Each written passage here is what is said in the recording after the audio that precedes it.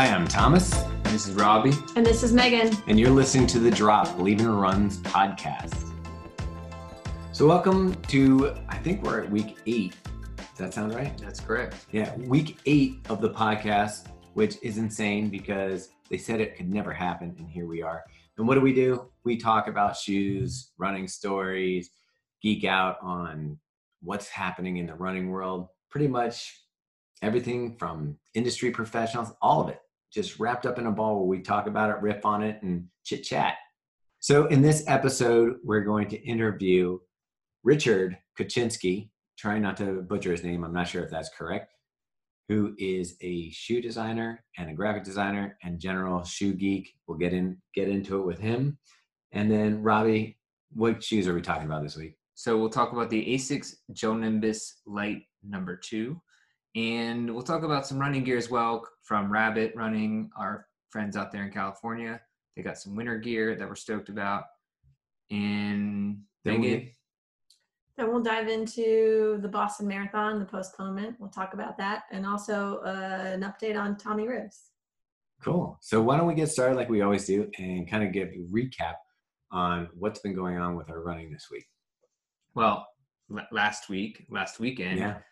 I don't even want to talk about it. You don't want to? I mean, we can. We did a 5K time trial, and I feel like I'm finally getting back from the injury. Like it's been dragging on all year, but I feel like my body's starting to get back. I don't think the speed has come back with it yet. So we did the 5K time trial, and it was actually my second 5K time trial, and I beat my other one by like 6 seconds or something. It counts. It counts. Count it. And I thought the whole time I'm running it, I'm like, well, at least I won't have to do this again anytime soon. This was for your like Boston. Yeah, this is for the Boston 5K. Challenge. Yeah, it's a 5K, 10K, and a half marathon virtual thing. So I did that, and I was like, I won't have to do it again. And then, of course, Asics is doing the I Get In project that we have put 2 teams together. So we have a fast team for BITR, or Believe in the Run. And then we have what we call the Spaz team. I'm on the Spaz team with Robbie and a few others, Jarrett with the wide foot. And so anyway, I was going out, and it turns out I'll have to do a 5K for that. So I'm going to have to go out and do it again, which at first I was kind of bummed about, but now I'm kind of like, hey, this is good. I do feel like I could do better. And I ended up running a 21 minute.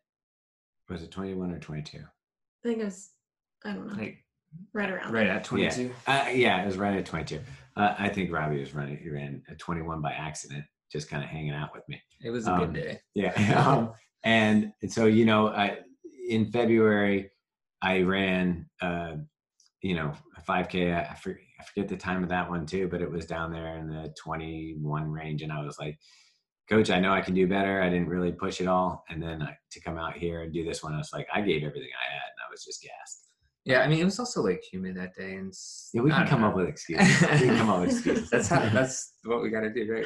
There's some hill. There's a little bit of an uphill. Yeah. No, I'm looking at it the positive way. Like coming back from a long injury and just things being wonky, it felt good to just try to push and get back into that thing where your lungs are burning and your legs are churning. Why don't you tell people your secret to curing your hip?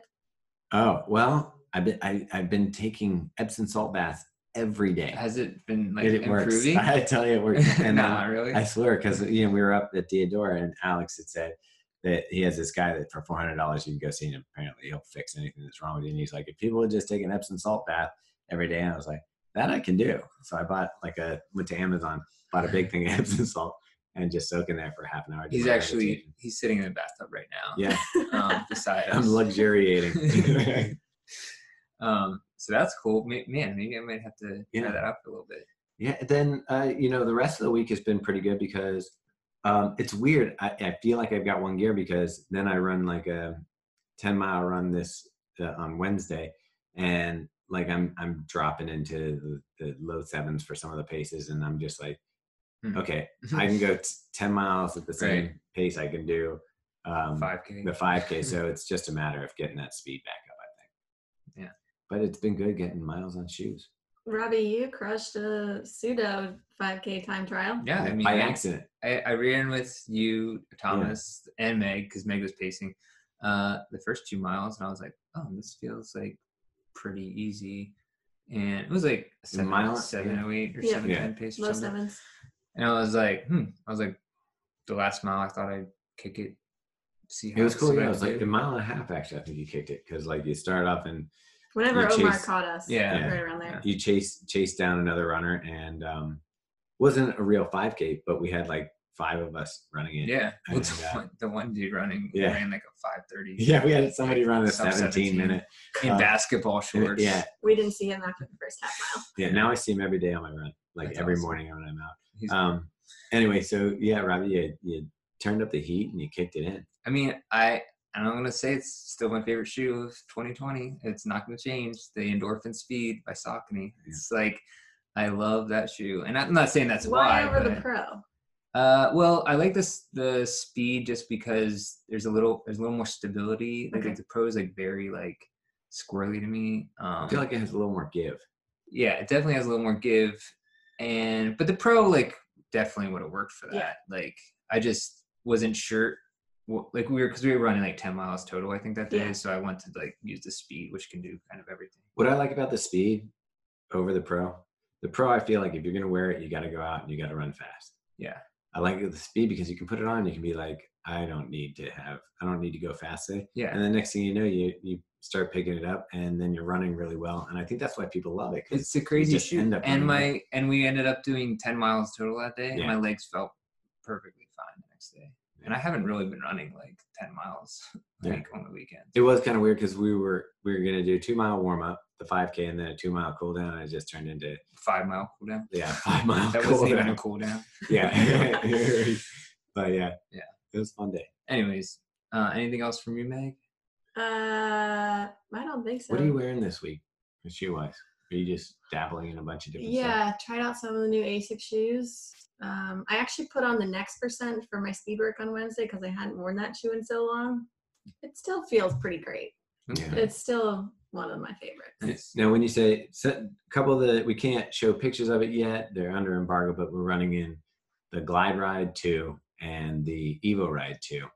And From ASICS. yeah, from ASICS. And I really like the Glide Ride. It's a surprising shoe because it's not the lightest shoe, and it feels stiff and stuff in your hand. The feel of it in your hand is not the feel of it on your feet. Okay, cool. So yeah, I mean, I don't want to talk about it too much. Yeah, but we're gonna get arrested by Yeah. the but ASICS I do just want to know, authorities. like, did you ran the Evo Ride 2 today? What did you think of that one? Yeah, they both surprised me in a good way. Oh, Good. so it's good to Awesome. hear. Yeah. So look forward to those reviews Very in the coming different shoes. months. Yeah. We'll probably be able to get that one out in a couple weeks and talk about it on the show. Yeah, but speaking of ASICS, let's roll into our shoes. The ASICS Gel Nimbus Light 2. Yeah. Totally different looking shoe Yes. than we've seen from ASICS at any point. Well, the original Nimbus Light, they basically just took the Nimbus upper Yeah. and put it on the cellulose nanofiber midsole flight foam. What is that nonsense? Yeah. It's the whole like 80% recycled. No, No, refined that's the shoe. upper. The midsole just has. I don't know if we have an exact percentage, but Oh, the upper is yeah. And it's so I feel like the person was kind of a tester, Mm-hmm. and it was super soft, but it really was similar to the other Nimbus. So yeah, the Nimbus 2, the Nimbus Light 2 is pretty different from, I mean, both the Nimbus Light and obviously the Nimbus. It's lighter. It feels good. Like I ran in it today in the rain, and it just has a really nice cushioned bottom. If you like something like a Hoka or, just something on the softer side. Mm-hmm. The weird thing was, I did Striders at the end, and it's not that bad for going fast. Like, I think that people are going to dig this shoe. I think they're going to like. Do you like the styling? Yeah, I mean, I like the midsole styling for sure. I haven't run in them yet, but I just like put them on to walk around in, and I think the upper felt maybe a little stiff. It reminded me of the new Razor 3 Plus. Okay. That upper. Yeah. It's like there's a little bit wider toe box, more room in it, But See, I actually think it might run a half size too big. So they're going to send me a size 10 because normally I wear a 10 and a half. And maybe your feet are just shrinking. Maybe, well, they got wet. Yeah, but it did feel like there was a little extra room in the toe box that I wanted to kind of take down. People are wondering if it's going to be okay for a wider foot. At least the toe box seems pretty generous. And overall, like we talk about the styling, I know you can't see on the podcast, but it's got a really modern looking upper. It's like a mesh knit upper, reinforced in a couple places by like heat welding and that kind of stuff. And then the midsole is the flight foam that we were talking about, which is a softer material. And they've gotten to the point where they can kind of change the durometer of that midsole. So this one's going to be a little softer than the Kayano light that we just reviewed, which you can go see that video on YouTube right now. And it's also written on the site. And yeah, it's a pretty slick shoe. I think it looks good. I think it looks a positive direction for where ASICS is going into the future. So checking in here for the first time, we don't always do our warm-ups before our runs that we should be doing. So if you skipped yours, make sure that you're relaxed, loosen up those shoulders, shake out your hand, maybe make sure your body's a little warmed up before you start kicking it into high gear. Now, moving on to some gear, we got in some Rabbit running winter apparel this week. Now, winter's relative because they're from California, but and we've always loved their gear. It's like, I believe it's made in California too. It's designed in California. No, I think it's like made. I don't. We'll have to double check that because when I went to go look at the Swiss jacket details today, yeah, it says designed in California. Okay, I know some of their stuff like used to be made in California. They might still be. It just might depend on the product. Anyways, all that to say, very comfortable clothing, great run team over there. Yeah. They're super involved. If you've seen their ambassadors and things like that. Yeah, I feel like Monica has a very good sense for feel. Like she goes, the first thing I'd say about Rabbit gear is it's usually soft, comfortable, and that kind of stuff. So if I was going to say one thing that comes out about the clothes is the touch of the fabric, like when you feel it. I would just like to confirm manufactured in Los Angeles, California. Okay, would you look up the Swish jacket and see if that's It says we are damn proud to say that all of our products. I'm happy for that. Now look at the Swish jacket, which just came out, so it's new, because it doesn't say made in California. It says designed in California, which is usually the code word for not. But anyway, okay. Yeah. The fits don't always work for me. Oh, really? Yeah, I go back and forth so sometimes they're a little snug, sometimes they're a little baggy. The jacket, the Swish jacket, I really like the feel of it. Again, that fabric is really nice and light. It's made. Now, it's a water resistant jacket, right? So it's not fully waterproof. Yeah, I would say water resistant. It's so hard to tell when you're running because you're sweating on the inside. Yeah, even if it's a waterproof jacket, you're just like, I'm still wet. Yeah. It's even grosser because it's my own sweat. Exactly. So I wore not Rabbit, but my John G. rain jacket on the run this morning. Yeah. And I washed it a couple days ago, and I guess the soap was still in there. Oh, no way. So oh my gosh. it's like foaming. That's awesome. That's hilarious. So I wore that jacket today. It's nice and light. It does, when I say California winter, it's not something that keeps in a lot of heat. So it's more for that wind resistance, but like it wasn't that cold. It was like 50s, but raining and wet and damp. And like I just had a singlet on underneath of it because in 50-degree weather, it's short sleeve shirt or whatever. Sometimes I don't even wear a shirt underneath the jacket if I'm running in. Well, this one you might want to because you'll be able to see your nipples through it. Even better. You're welcome, Baltimore. Yeah. So it does a nice job. The wind resistant part, the water resistant part works. Well, I love the merino wool long sleeve that they sent us. I forget the actual name that of it. I'm wearing right now. But it's so soft and it's actually like really warm. Like I was wearing it around the house and I was like, I'm kind of overheating in this thing. Yeah. But well, that's the thing. Like I would say this paired with the jacket would probably work well for an insulation layer. On this one fits definitely a little bit on the snugger side. I wear a medium in everything, and I would say this one is pretty form fitting. Yeah. So the fit of it is this particular shirt. If you're on the edge of medium and large, or on the edge of small to medium, I'd probably go up a size just because it is form fitting. Anyways, Meg, any other thoughts about Rabbit? No, I also love the wool long sleeve that we Yeah. got. I also got a really comfortable hoodie. It's. Nice. I mean, I love Rabbit Yeah. gear. It's all good. What's the consent? So what do they say about the jacket?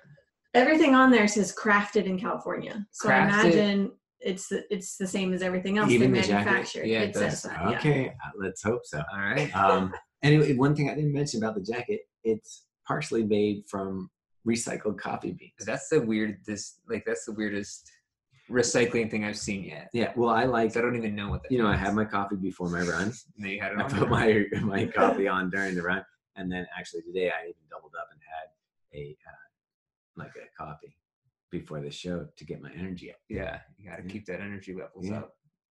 Keep the crowd entertained Let's keep it rolling. as everyone's falling asleep. Didn't you get like a quarter zip or a 3/4 I zip? did, but I haven't worn it yet. So Wow, how does Robbie do that? Like that was like a week ago, wasn't it? Or was that a no, couple it's days like ago? 2 days Okay. ago. I Your sense cycled of through. time. I've cycled through all my Rabbit stuff already. I've worn the jogger pants. Nice. They make me look really skinny legged.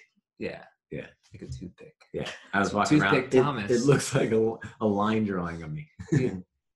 So let's talk about the stories of the week real quick. Number one story, another Debbie Downer for 2020/2021, the Boston Marathon. This next April is postponed again. To at least the fall. Yeah. They're not even picking a date, which makes me even more nervous because that feels like it's not happening. Well, think about it. You'd have it'd almost be like all of the majors would take place next fall. Mm-hmm. It's set up for an amazing challenge. Imagine you get to run all Chicago, Boston, New Tokyo, York, Germany, or Berlin. Berlin, what is it? London, Berlin, Tokyo, New York, and Boston. Mm-hmm. Did they add one? Weren't they going to They add did like add one one to China more. or something? It was like, I think it was like Beijing or something. Yeah. Like that. I mean, but think about that travel. I feel like we're missing. We're still. Is Chicago one of the majors? Isn't it? Yeah, it is. Yeah. So there's 3 in the U.S. Yeah. I'm pretty sure you just need to like pay a lot of money, and then they're like, yeah, we'll add another one. So Abbott's like, how much you got? You want to be a major? Yeah. No, I'm sure that there's some sort of like, you can't be like Duluth Marathon and be like, I'm ready to be a major. I know, but imagine like, so Beijing I think that's the new one. They added a 7th one. Imagine you just finished your 6 major marathons. You like have that rack on your wall of the 6 medals, and then you see the email the next day.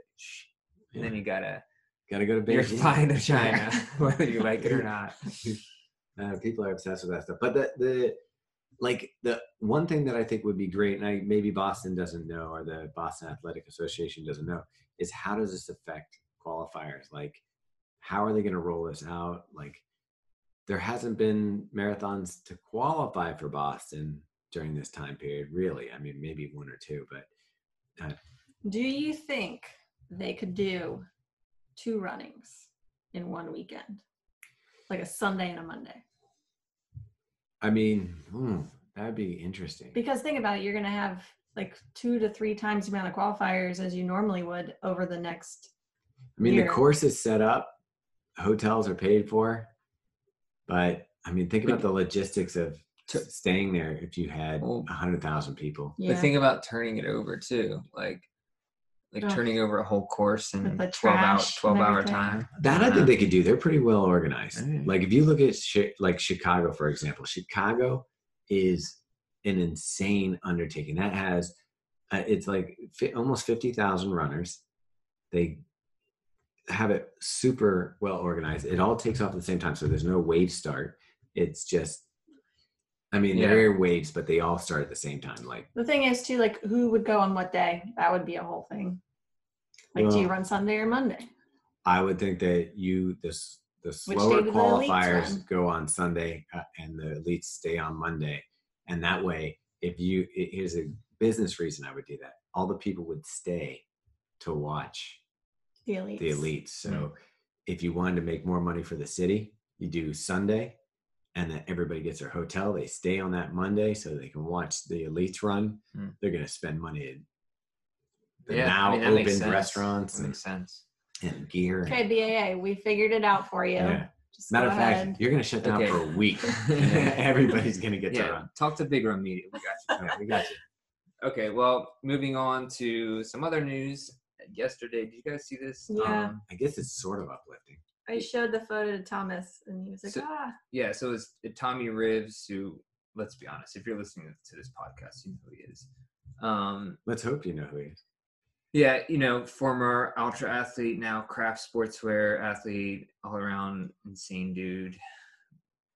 Yeah, right during the COVID outbreak, early on, everybody thought it was COVID. He started coughing up blood on a run and it ended up in the hospital. Turns out he had stage 4 lung cancer, I think. Yep. It's just insane. And so he finally did a post yesterday, like, of his on his own volition, I guess I should say, since really when it started. His brother took over. And man, he showed a picture from the hospital. It's pretty rough.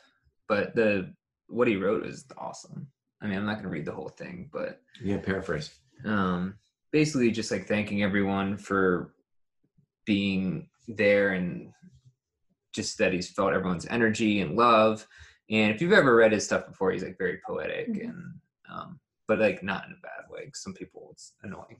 He actually does a great job of it. Like country singer poetic. Yeah, and it's like really like you very rarely get to see inside someone who's like on that brink of life and death where you're like coming in and out of it. Like you're so close to the line and it comes back. And he kind of writes about that. And it says he lost 70 pounds. I mean, he was a ripped dude, but he was like lean. He didn't have anything to lose. Yeah. Like that's got to be all muscle. I mean, he has to weigh like 100 pounds. That's what I'm thinking. 100 pounds. It's crazy. Like all that weight though, like he was like skin on top of sinew. Right. Like it all has to be muscle that's gone.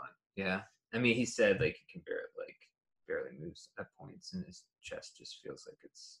I mean, how awesome is this comeback story going to be though if Rivs can get back, and even if he could just complete a marathon, I don't care if he does it in Olympic qualifying if he can time. complete a 5K, it'd be incredible. I mean, knowing him, he'll come back. I know, that's what I'm saying. It's going to be an insane story, and then there'll be a movie written about it. I mean, that would be. I hope so. That would just be amazing. But, anyways, if you haven't, head over to his Instagram and check it out.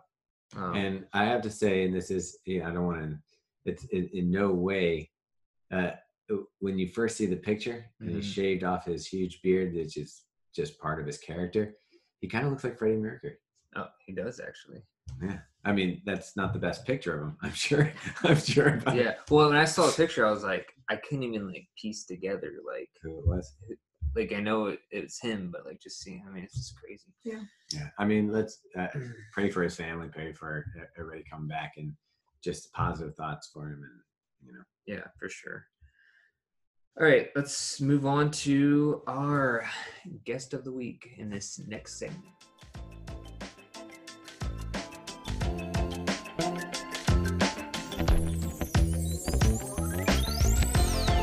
All right, so I'm here with Richard Kuchinsky. Am I saying that right, Kuchinsky? Yeah, that's right. Oh, wow. All this time I was like worried that I'd be butchering that. You never know. All right, awesome. And I mean, my experience with Richard is through Instagram mostly. And I just felt I wanted to have Richard on because he's kind of a kindred spirit to what we do. And it's always interesting because there's like we had Brian Metzler on last week, and he's comes from growing up running, just kind of falling in love with running shoes throughout. And I come from it later in life. I was a gearhead and in skateboarding and then golf and then running. I gave up golf for running and skiing and snowboarding, and then just really fell in love with running shoes. And you are clearly in the same realm of geekery that we're all in. So can you give us a little background information, like how you got into running shoes? Sure. Yeah. My story is actually a little bit, I would say, backwards than most people. So instead of actually getting into running shoes from running, I actually got into running from running shoes. So I'm a designer. I'm a shoe designer, and I've been a shoe designer now for almost 20 years. My background is industrial design. And I kind of got into shoe design early in my career, almost kind of by accident. But, I definitely as a kid always loved shoes, but I never really considered it as a career. But essentially got into footwear design a long time ago, and then had been designing running shoes for a long time before I even ran like a step. And then I had at one point one of my first clients when I started my own consultancy as a running shoe brand. And a really passionate founder, and that was kind of my entry to running shoes. And like literally the first meeting with him, I was down in Florida. He made me like run around barefoot in his parking lot. He had like a barefoot kind of concept, and I hadn't run at all, like let alone running barefoot. So I was working with these guys, and then that kind of entered me into the world, and I saw sort of how much passion there was. And I mean, obviously I liked the gear and figured, hey, if I can design good running shoes without running, I can probably design even better running shoes if I do run. So I might as well, test some products, test my own designs, test some competitors. And that got me into it. And now it's kind of totally come full circle. Like it's, my life in so many different ways. I mean, I met my wife running. I obviously still design running shoes. I now also design a lot of race kits and shirts and medals and stuff for races because I was running in races that I didn't like the stuff. So it's kind of like all connected. Like if I'm definitely not running, I'm doing something, thinking about running, designing for running, designing running shoes, kind of you name it. Yeah, and we're kind of parallel universe there. On the other side of our business, Big Run Media, we also work with races, and I've designed a few race shirts for marathons and stuff as well. So we share a passion on the design side too. And I think that you're talking about the shoe company that you may have first started doing work for. That was, I'm going to guess that was Scora. Yeah, that was Scora. Yeah. And those that wasn't the first design, but yeah, that was one of the first ones I was mentioning that I, started with the barefoot running thing and started on my own consultancy. And those had a beautiful design. I think that one of the things that set them apart was the design of the shoes. Like you looked at competitors to them would have been Vibram, Five Fingers. You would have had, Vivo Barefoot. You would have had Merrell Trail Glove. But there was a really unique design by Scora. And I think because it was so cool looking, it got adopted into the CrossFit world very easily. And I still think it has an iconic design. And I think you did an amazing job on those. Oh, thanks. Yeah, it was a really great product to work on and great brand. I mean, I helped build the brand as well. And the whole kind of concept was, doing something differently in every way possible, from a brand point of view, from a product point of view, from a marketing point of view. And yeah, like I said, to see, the passion that people had not only for running, but then ultimately for the products that I designed, it was kind of crazy. Like, literally, there's more than one person who has a picture of Scora shoes tattooed on them. I'm not even joking. And like, are they good tattoos? I didn't do the tattoos. But, right, that's what I'm saying. You're critiquing. You'd be like, they got the last one a little bit. But, yeah. So one of the things I think that is phenomenal and mesmerizing for me to watch is some of the sketches that you do on your Instagram feed, and how quickly you can kind of, I don't know how many laughs you've drawn in your lifetime, but like I went to art school. I went to, I did sketching and stuff like that. The consistency and the quality of your sketches as far as just really quickly drawing up a lass and then kind of putting together the shoe parts on it. It's fascinating for me to watch. Yeah, I mean, it's like anything else. I think it's a practice. I mean, like I said, I got into shoe design 20 years ago, so I've basically been drawing shoes for 20 years. I have no idea how many at this point, but I probably brought to market maybe, if not 100, probably, pretty close in terms of designs. But I'll still remember, like, the first time I actually drew a shoe was the night before the interview for that job. It was a job for Power, part of the Bata group, and I'd never drawn a shoe in my life. And somewhere, I think maybe those sketches may still be around, and I have seen them actually. Like, I went through a box in my parents' house, like, a long time ago, and I caught a glimpse, and they were terrible. So I mean, it's continual improvement, I guess, like anything else, As a designer, though, like in any way, sometimes it's very rare that you look back over, 10 years or something and you see something that you're like, you know what, that was really good. And when you do, you're like, wow, I nailed that one. But most of the time you're like, yeah, I've gotten better, hopefully. Yeah, I mean, that's a funny thing I always find within the industries, because you're working so far ahead. Like I mentioned, I'm working on some designs now for spring 2022, and this is actually a really rushed project. I would normally be starting this project like 6 months before, or maybe even a year ago. So if you're working 2-3 years ahead, by the time the product actually comes to market and people are talking about it, whether they love it or hate it, you've kind of already lived with it and like kind of moved on, and probably moved on to like 2 or 3 more different generations. So it's not only just that you see all the flaws and, oh, this could have been better, this could have been different, but like your mind space is not even in the same kind of area that you were back then. So it's almost as if someone else has designed it when you're looking back and like, oh, what was I thinking? Or like, what was cool back then or something. It's really weird in that way. Yeah, well, and currently right now, the way that technology is moving in the shoe industry, to have something that has a 2-year window, things can change so rapidly.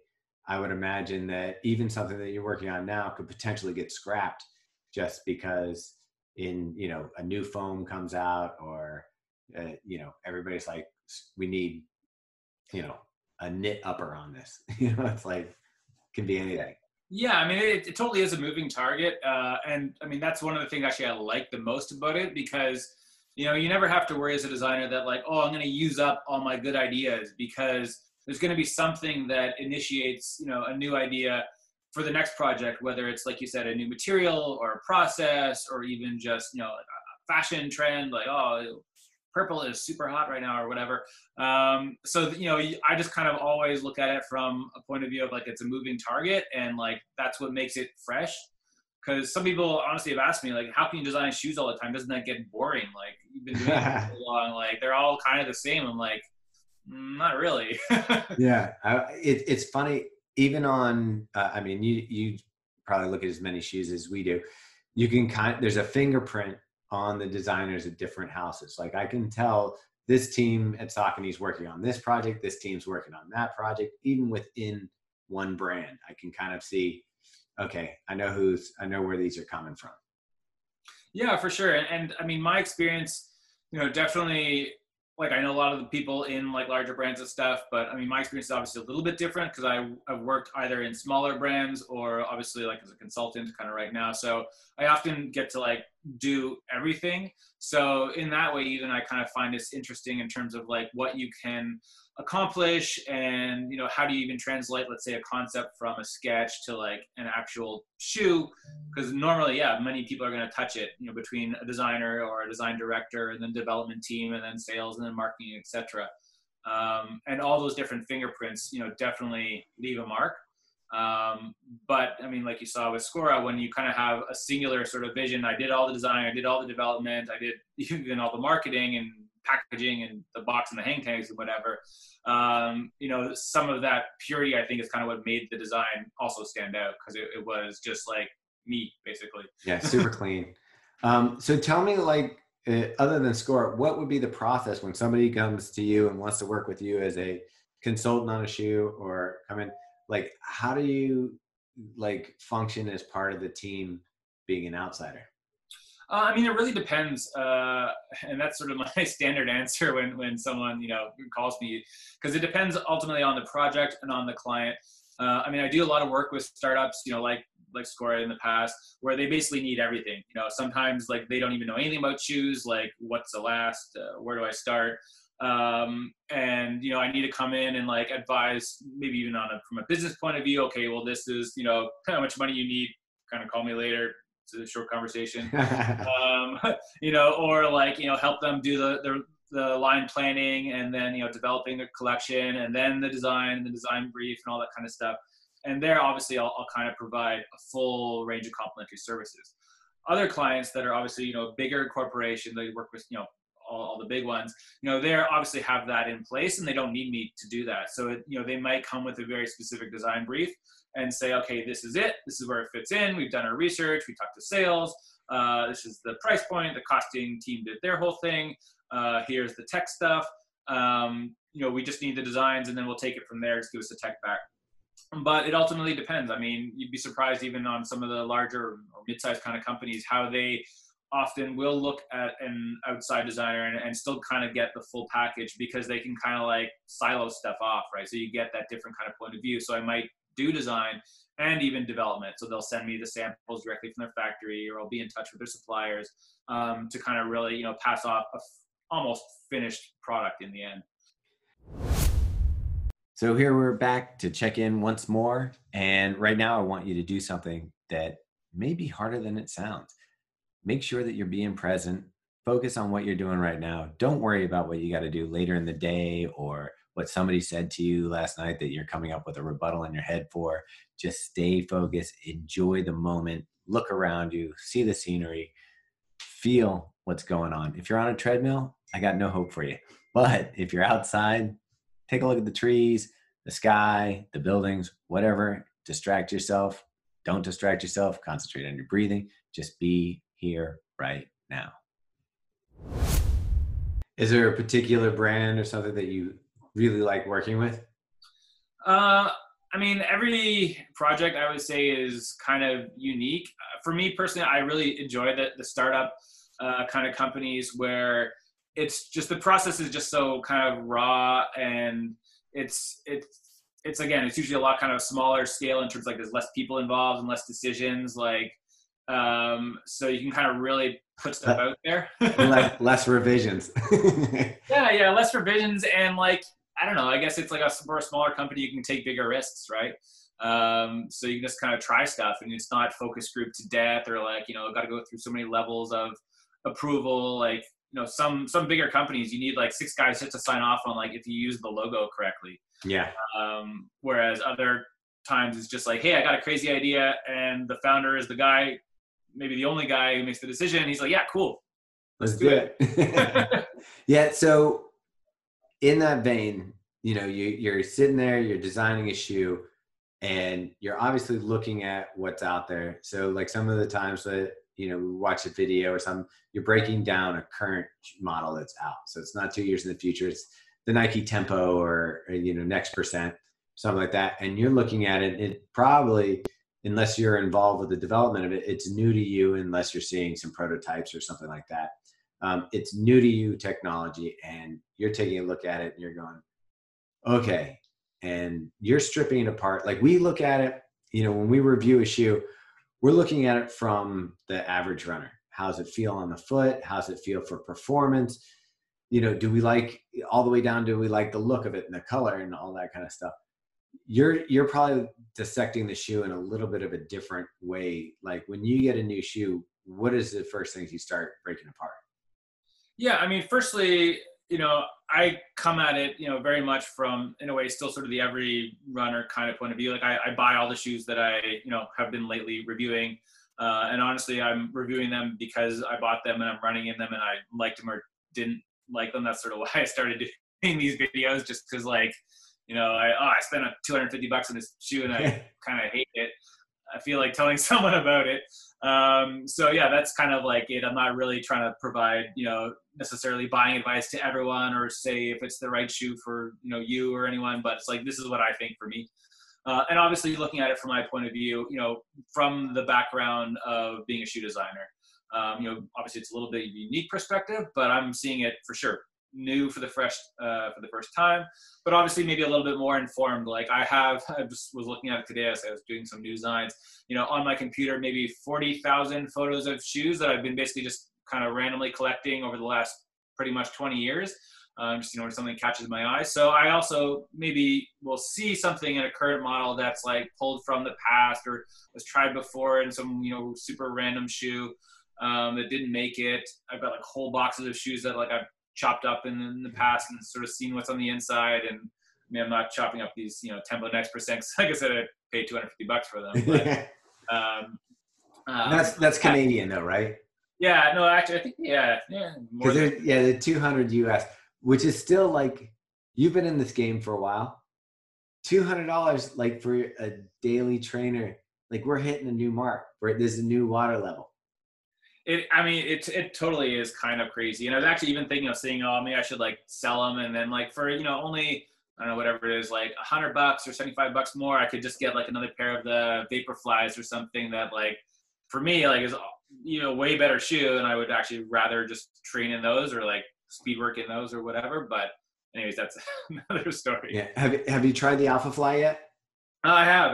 Yeah, I've run a couple marathons in them already. So the Alpha Fly compared to the Tempo, while they're similar, like almost like cousins, it's vastly different. Yeah, I mean, my experience could not be any different. I wouldn't say like I super loved the Alpha Fly. My initial impressions were not great. I got blisters the first few sort of like runs I did.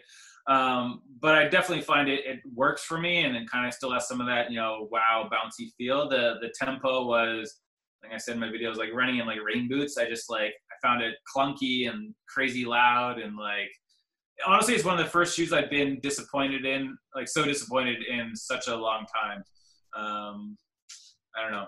I'm pretty. It's weird because I'm schizophrenic on that shoe. Like one day I'll go out for a run in it and I'll be like, this shoe feels great. I like it. It's got pep. It's got bounce. It kind of almost reminds me of, the lugs in a Newton or something like that up front. That energy return, lift, lever, repeat, whatever they used to say. And so I dig that. And then the next day I'll go out in it and it just feels totally disjointed and cobbled together. And I'm like, which personality of the shoe is the right one? Yeah, I mean, that's the difficulty I find in this shoe. I mean, again, aside from like, all the different parts and stuff that maybe don't work, simultaneously, I find it's not an easy shoe to run in. Like, it's not just like throw it on and don't think about it. And it will work kind of no matter what you throw at it. And I don't know if that's really kind of a category that a lot of people kind of go into reviews wise of like, is it easy? Cause like, I don't know, what does that mean? Yeah. But like my favorite go-to before all this has been the Flyknit Zoom Flies. Yeah. I have like, I don't know, 10, 15 pairs of them. I just like, every time I see them at the outlet, I'll just buy like all of them. And like that shoe, I just find so easy. It's like you could honestly, some of my pairs I don't even like lace up. The laces are gone. So you just like slip it on and you can go and you can throw fast stuff in it, like long runs. I also find that shoe polarizing. It's like funny because I have friends that swear by the Zoom Fly, and for me, the Zoom Fly is a little bottom heavy and a little bit stiff. But I mean, for the experience that you're getting a carbon plate with React foam. And, I would have guessed that in you buying the Tempo, you're like, well, this is only going to be better. It's got the Zoom Air in it and everything else and a little more Zoom X than the Zoom Fly. Yeah, I mean, I'm a big proponent also of like the upper being a key part. Like it's often kind of not really talked about in the equation, but like I didn't like at all the upper on the Zoom Fly 3, but there was like so many layers and stuff going on. And I love sock fit. Like I've been running in sock fit shoes since, I don't know, some of the old like Nike Frees and stuff like that. And one of the shoes I did at Squirrel was a sock fit. So I was like, it's the best thing ever. But did you run in the Lunar Epic High? I have a couple pairs of them. I haven't done a lot of running. I found them like just kind of too soft and stuff. But for kicking around, I love. But that's like one of my all-time favorites. For running, really. Yeah, I just felt like when you talk about an upper being perfect, that one felt, I forgot about the upper and it just felt like the bottoms of my feet had, different kind of tread on them. Like it just was seamless. Yeah. Like when I lifted my heel to move forward, the whole shoe came with me. Like I love the way that one kind of melted together. Yeah, that's true. It is one of my favorites. I mean, like I literally have a pair almost always by the front door. Those in like the I say the Nike Free 4.0 or 3.0. I can't remember which one's which, but I thought the Tempo Next Percent was kind of going to be similar because it has that sock fit upper, and it was just like, I mean, I don't know. But I mean, again, you never know. I mean, I generally like to run in Nikes, just I don't know, for no reason. Like it's not like they pay me or I get free shoes or anything like that. But I find it works for me. But I like recently, for example, I got a pair of the Saucony Endorphin Speeds, and I wasn't expecting. Like I've never run a Saucony in my life. I wasn't expecting that much. I've heard good things, but you never know. Like those, I found actually much more close to the Flyknit Zoom Flies, having that easy factor. Like they're fast, they're bouncy. The upper is not a sock fit. That's my main criticism, but it's kind of more traditional. But they just like felt like you didn't have to worry about them. Like they just felt great. And like, I don't know, it's surprising how like, even though you could say the Tempo Next Percents have all this much more technology and like design and stuff in it and whatnot, and sometimes simple is better, right? Yeah, I mean, that shoe is leading the way. I think it's very popular with most runners, but also with our team, we really like the Endorphin Speed.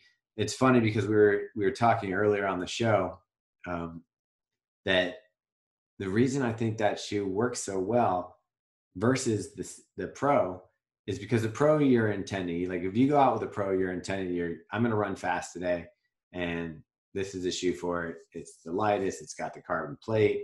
This is a shoe. And we all tend to like the Speed a little bit better because it's one of those shoes you can go out and you don't have to have any expectations. And before you know it, you're just rolling along, and maybe you're hitting some really nice paces without feeling a ton of effort. Yeah, I haven't tried the Pro yet. Again, I've heard good things. And I would actually consider it. I think the price point actually is similar to this Tempo Next Percent. So, yeah. But yeah, I don't know. Like I say, that I just want more of those like Flyknit Zoom flies. If anyone has any pair, send them to Canada. I'll pay the duties. Whatever. That's nice. Yeah, I'm sure. Hopefully Nike's listening, of course, and they'll just send you some. Just put a box together for you. So when you sit down to design a shoe from scratch for yourself here, and obviously you're running in other people's products and seeing what you like, and I'm guessing that you're going to say that when you design it, you want that sock-like knit upper on elastic feel on top of your shoe. Where do you start with the design, and how do you start the creative process? It's funny because there's so many factors involved, and one of the first things I always believe in, even though in a way it's kind of like super not sexy, is like if I'm talking now designing for like a client, is the strategy and the positioning. Because I think trying to figure out, what a product is and why it should exist has to be the foundation for kind of any design, because it's kind of basically the way that you can kind of judge if in the end you've achieved the kind of goal or not, right? And again, there's different shoes for different reasons. Some shoes are obviously, you could say kind of, for different types of running, like more tempo work or race day or like track stuff, whatever. But I think even beyond that, there's a more strategic kind of point of view that I try to look at in the design process to figure out, okay, well, what does this represent for the brand in terms of like, is it more, leading edge? Is it more, mass market, commercial? Is it more,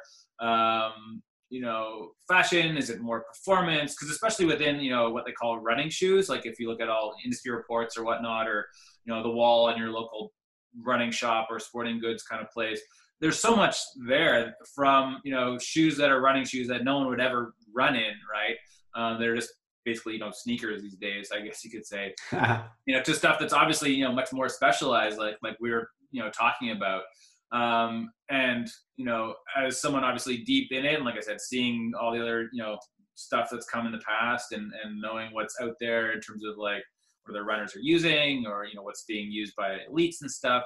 I think that positioning has to kind of be considered. I can like draw obviously anything just for fun, but like if it's an actual project, I think that has to be kind of done first.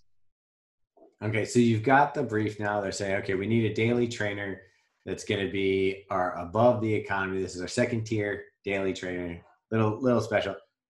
Where do we start? Where do we start the design process as far as, do we look at, hey, they said that this is going to be the midsole material. How do I shape it? How do I make it look interesting? Or are you starting with the upper? Like where do you just get going? I don't know. I mean, sometimes I'll just like kind of like do a brain dump. To kind of like just really simplify the process. Like obviously it can depend on every project, might be a little different in terms of like, this is all about showcasing some new technology or foam or kind of whatever, and that would lead that project. But I just in general sometimes like to forget, almost forget everything I just said and like just like kind of sit there with a whole bunch of papers. I'll just buy like literally like a giant box of like 10 reams of like printer paper or whatever, and sit there with a Sharpie and just kind of like, kind of visual diarrhea, just kind of like let it come out of my head. Just like, little thumbnails and not thinking too much about anything. I'm not thinking about even materials or construction or price points. Kind of like make some lines and then like basically lay them all over my floor and kind of see what has something to it, right? Just like, oh, that's kind of interesting, or like, filter it back through like, okay, what are the specifics of this project, to kind of like see if there could be something there. Cool. So of the shoes that you have designed, is there one that you're particularly like, this is pure Richard Kuchinsky here that you love? I mean, definitely some of those Scoras, I would have to say, just because they are so pure. Like I mentioned, like, I was literally the one doing kind of everything on them. And I mean, I love them from different points of view, maybe not to run in. I've like run in some of them kind of recently, and like, they don't work as much as, for me as they used to, just because maybe I'm a different runner kind of thing. Or I'm, more used to like obviously a lot more material and stuff like that. And cushion. And cushioning. But honestly, actually, it's funny. Like I still find, every now and then, if I'm feeling like a little bit like tight in IT bands and stuff like that, if I throw on a pair of like 0 drops, super minimal, like, 8 millimeters thickness shoes, and just do, whatever, an easy like 5-10K, it fixes everything. Like, I can go to like the physio or whatever, but like that fixes like everything. Well, I'd agree with you there. Like, one of the reasons I like having the access to the shoes that we have is that, you can go out and because we're getting trends. So we'll get, everybody's doing a really super soft cushiony shoe like a Hoka. And then, then taking out something that's closer to a race flat or something like that after like 3 days of running in that stuff. And you're like, oh, that helps. That I don't need so much cushioning every day. And then vice versa, I'll get like all these things that are, like firm and not that cushioned at all. And you can't wait to get your foot back into, something to take a little pounding off you. Yeah, I mean, there is so much variety out there, and that's, again, something that I always love. And people say like, oh, all shoes are kind of the same. Like, there is in that way no such thing as like a perfect shoe, because there's so many little things, and it could be just one tiny thing like, oh, this like shoe's really good, but the tongue keeps on sliding around or something kind of like that. Exactly. Right? And you'd think by now, like, how many millions of different styles of shoes have been designed, that it would just kind of be constantly evolving, and then finally it would be, okay, now we're done. It's all perfect. We've perfected it. But it doesn't happen, right? No, marketing won't let that happen. But I try to compare it to, and for some reason I always come back to wine. Like, for most people, box wine's going to do you just fine. You go get your Brooks Ghost, and you don't need to try other shoes. That one will do most of the stuff you need. But then at a certain point, maybe you're like, you know what? I know I like wine. I want to try some different things. I want to try it paired with food. I want to try it paired with this. And you start getting into the nuance and why one bottle makes a difference from another bottle. And the more you get into it, I feel like with running shoes, there is that kind of depth. There is that kind of like, I can slide my foot into a shoe and I know what it's going to be like to run in for the most part, like right off the bat. So that's where, when you say like all shoes are the same and stuff like that, I'm guessing with someone like you correct me if I'm wrong, and me, that there's these nuances that make your run better or worse depending on just like slight things. Like I tell people, I love a gusseted tongue. Put a gusseted tongue in your shoe and you've already got points. Yeah, totally. And I mean, this is kind of what I was saying kind of before in terms of like what led me into running and what's, kept me there. And now kind of everything is kind of like, got that synergy between, my designing and my running. Is like, I know there's tons of shoe designers out there that are not runners. In fact, I would venture to say the majority are not, right? I mean, maybe might jog around the office or something kind of like that. But yeah, the fact that I, put on typically, I don't know, whatever, 100 kilometers a week or something kind of like that on, just whatever, not my shoes, but just like shoes in general, and have run in, every kind of weather. My last marathon was like a torrential downpour. And you see how the materials react and this and that. And like, yeah, that informs, the design process, and I think makes you a better designer. And maybe even makes me a better runner because I can also then choose my shoes better because I know some of that kind of stuff behind it. But they all go hand in hand, right? And you do know, sometimes what shoe works within 10 minutes, and usually that's right. And I don't know, but the experience definitely is part of it, right? Yeah. Well, you were talking about running in the rain there with the last marathon. When was that? So that actually was technically not my last marathon. That was for my Boston virtual marathon. Okay. I called it the Boston Toronto. Okay. Yeah. Did you get to do? Was that a real course? Not real. It was real in my head. Okay. But no, like the city here in Toronto, they've closed sort of some major roadways, because of COVID, to kind of give people more physical distancing space. So there's this stretch that's been closed since, I don't know, the summer, and it's about 6K or so, like from one end to the other. It's like 4 lanes, like, nice. So I set that as my Boston course, like almost 4 times back and forth on that. Wow. Okay. Just like Eliud Kipchoge there. Yeah, exactly. And well, actually, the first time I did my Boston Toronto thing, again, it's not a real thing. I just made it up. It has a T-shirt for sale, though. It's not for sale, but there was a T-shirt I designed. Yeah. I actually did it in April when Boston was supposed to be on Patriots Day, because again I had been training for it and was supposed to go to Boston. And on that one, actually, I did a looped course. It was a 2K loop in Hyde Park here in Toronto. And just again did it solo. I set up my own little water station, mini cones and stuff like that. So I had my own elite table, and it was just for me. There was no one there, no one showed up, nothing like that. But I picked not so wisely. I had 280 meters of elevation on that one. So, nice. It was a little more flat the second time in the rain, just a month ago or so, I guess. But I don't know why I do this to myself. we would have actually potentially had a chance to meet in Boston last April. Unfortunately, things went different. And we just talked earlier on the show again about how the Boston is being at least postponed until fall of 2021. Oh, yeah, I saw that. Yeah. Which, if this happens at all, who knows? And also, are all the majors going to be right on top of each other? We don't know. But the reason I was asking about the rainy day marathon, though, was one of the first kind of epiphanies I had when with reviewing shoes and looking at why things are designed the way they were. I took a look at the next percent that you don't particularly love with the vapor weave upper, and I did a test. So I got them both wet, and I took the knit and the vapor weave. The vapor weave picked up a little bit of weight, but the knit picked up at least 1.5 ounces of weight just from soaking the top.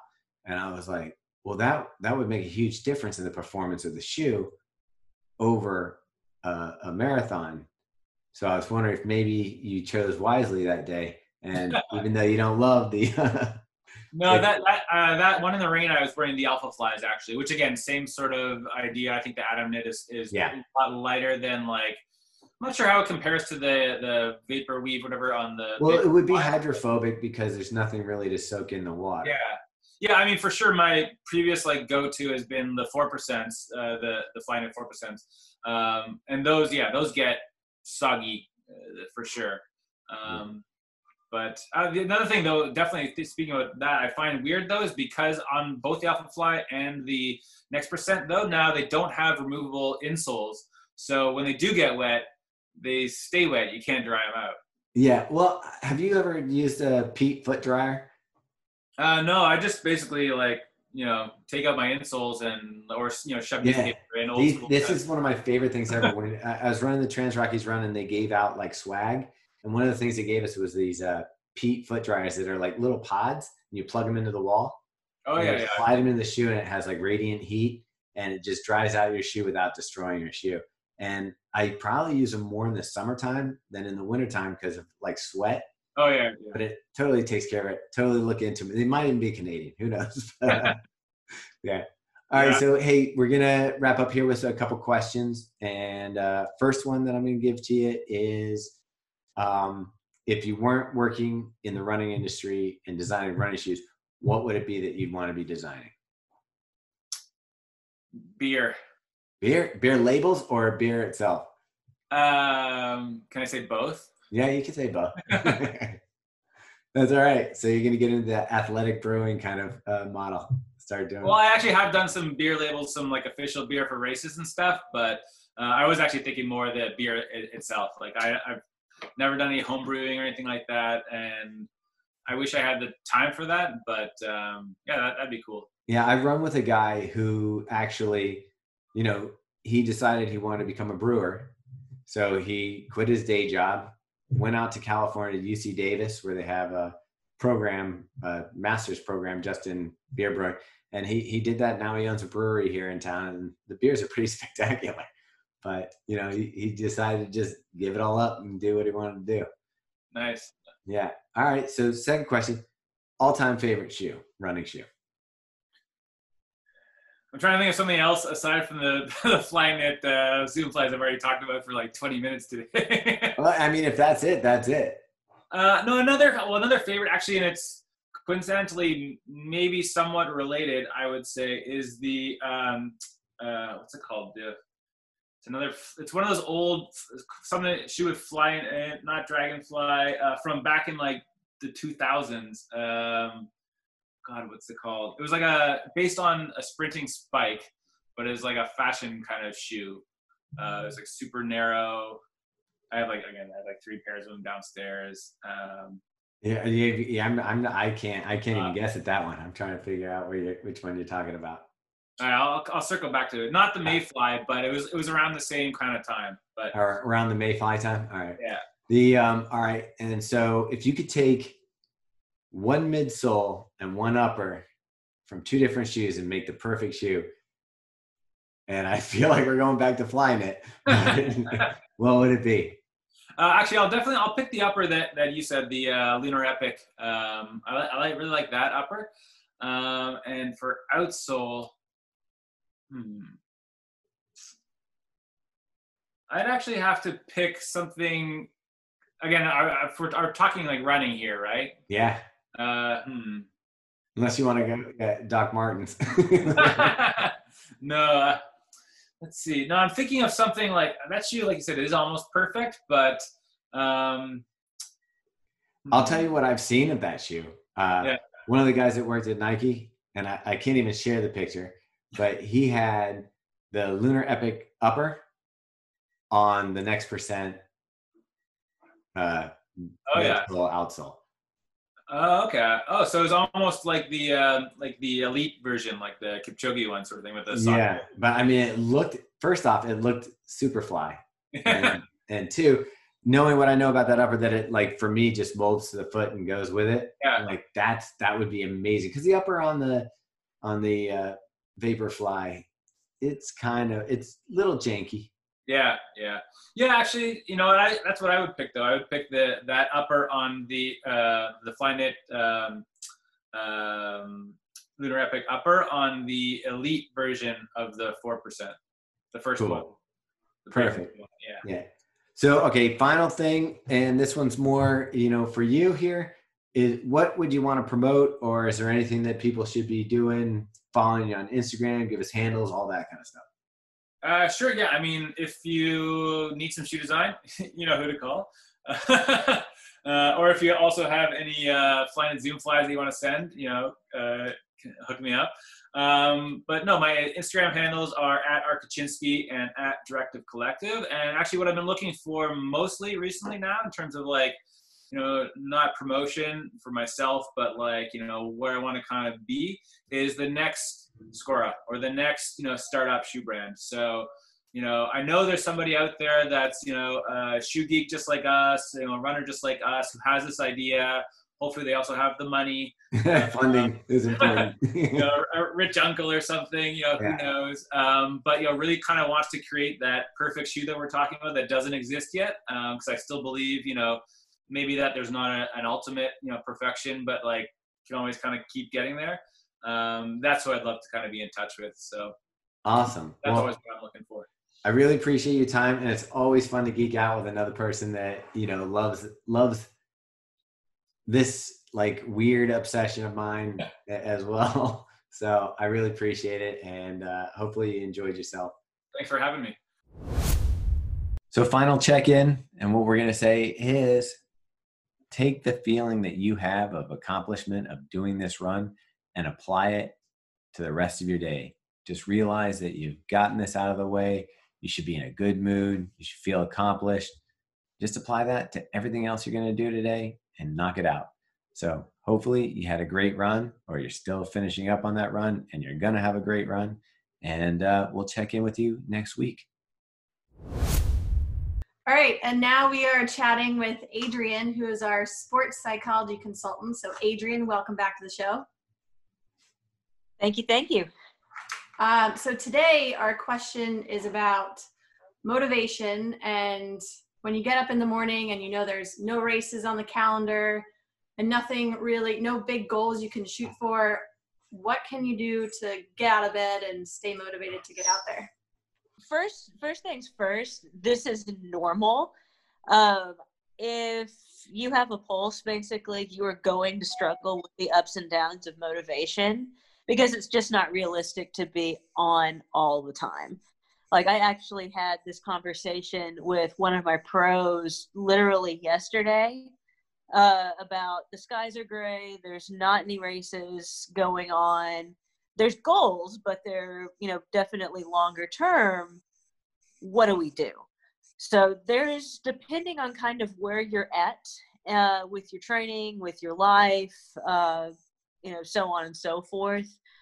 The first thing I recommend looking at is, okay, go back to the very beginning and why do you run? Why do you enjoy running? Because I think if we start focusing too much on the competition piece, which is great, but if it's not available and there's not anything near or tangible, it's kind of hard to get up and train for a marathon that's in next November or something like that. Nor should we. But this is a time to kind of go back and re-examine, okay, what made me like doing this crazy sport in the first place? And maybe I need to be mindful of that. That's one strategy. Another strategy is to kind of, let me try to think the best way to phrase this. I apologize. Is think about, okay, how, you probably won't want to do it on the front end of the run. And it may take, sometimes it takes people 30 minutes to just get enough wherewithal to just go pick your shoes up off the rack and go. But normally, how do you feel after a run? That's a good thing to kind of, throw into your thought process when you're in that early morning deliberation. That's an important thing. And also consider is motivation and commitment. I think I've talked about this before, are different.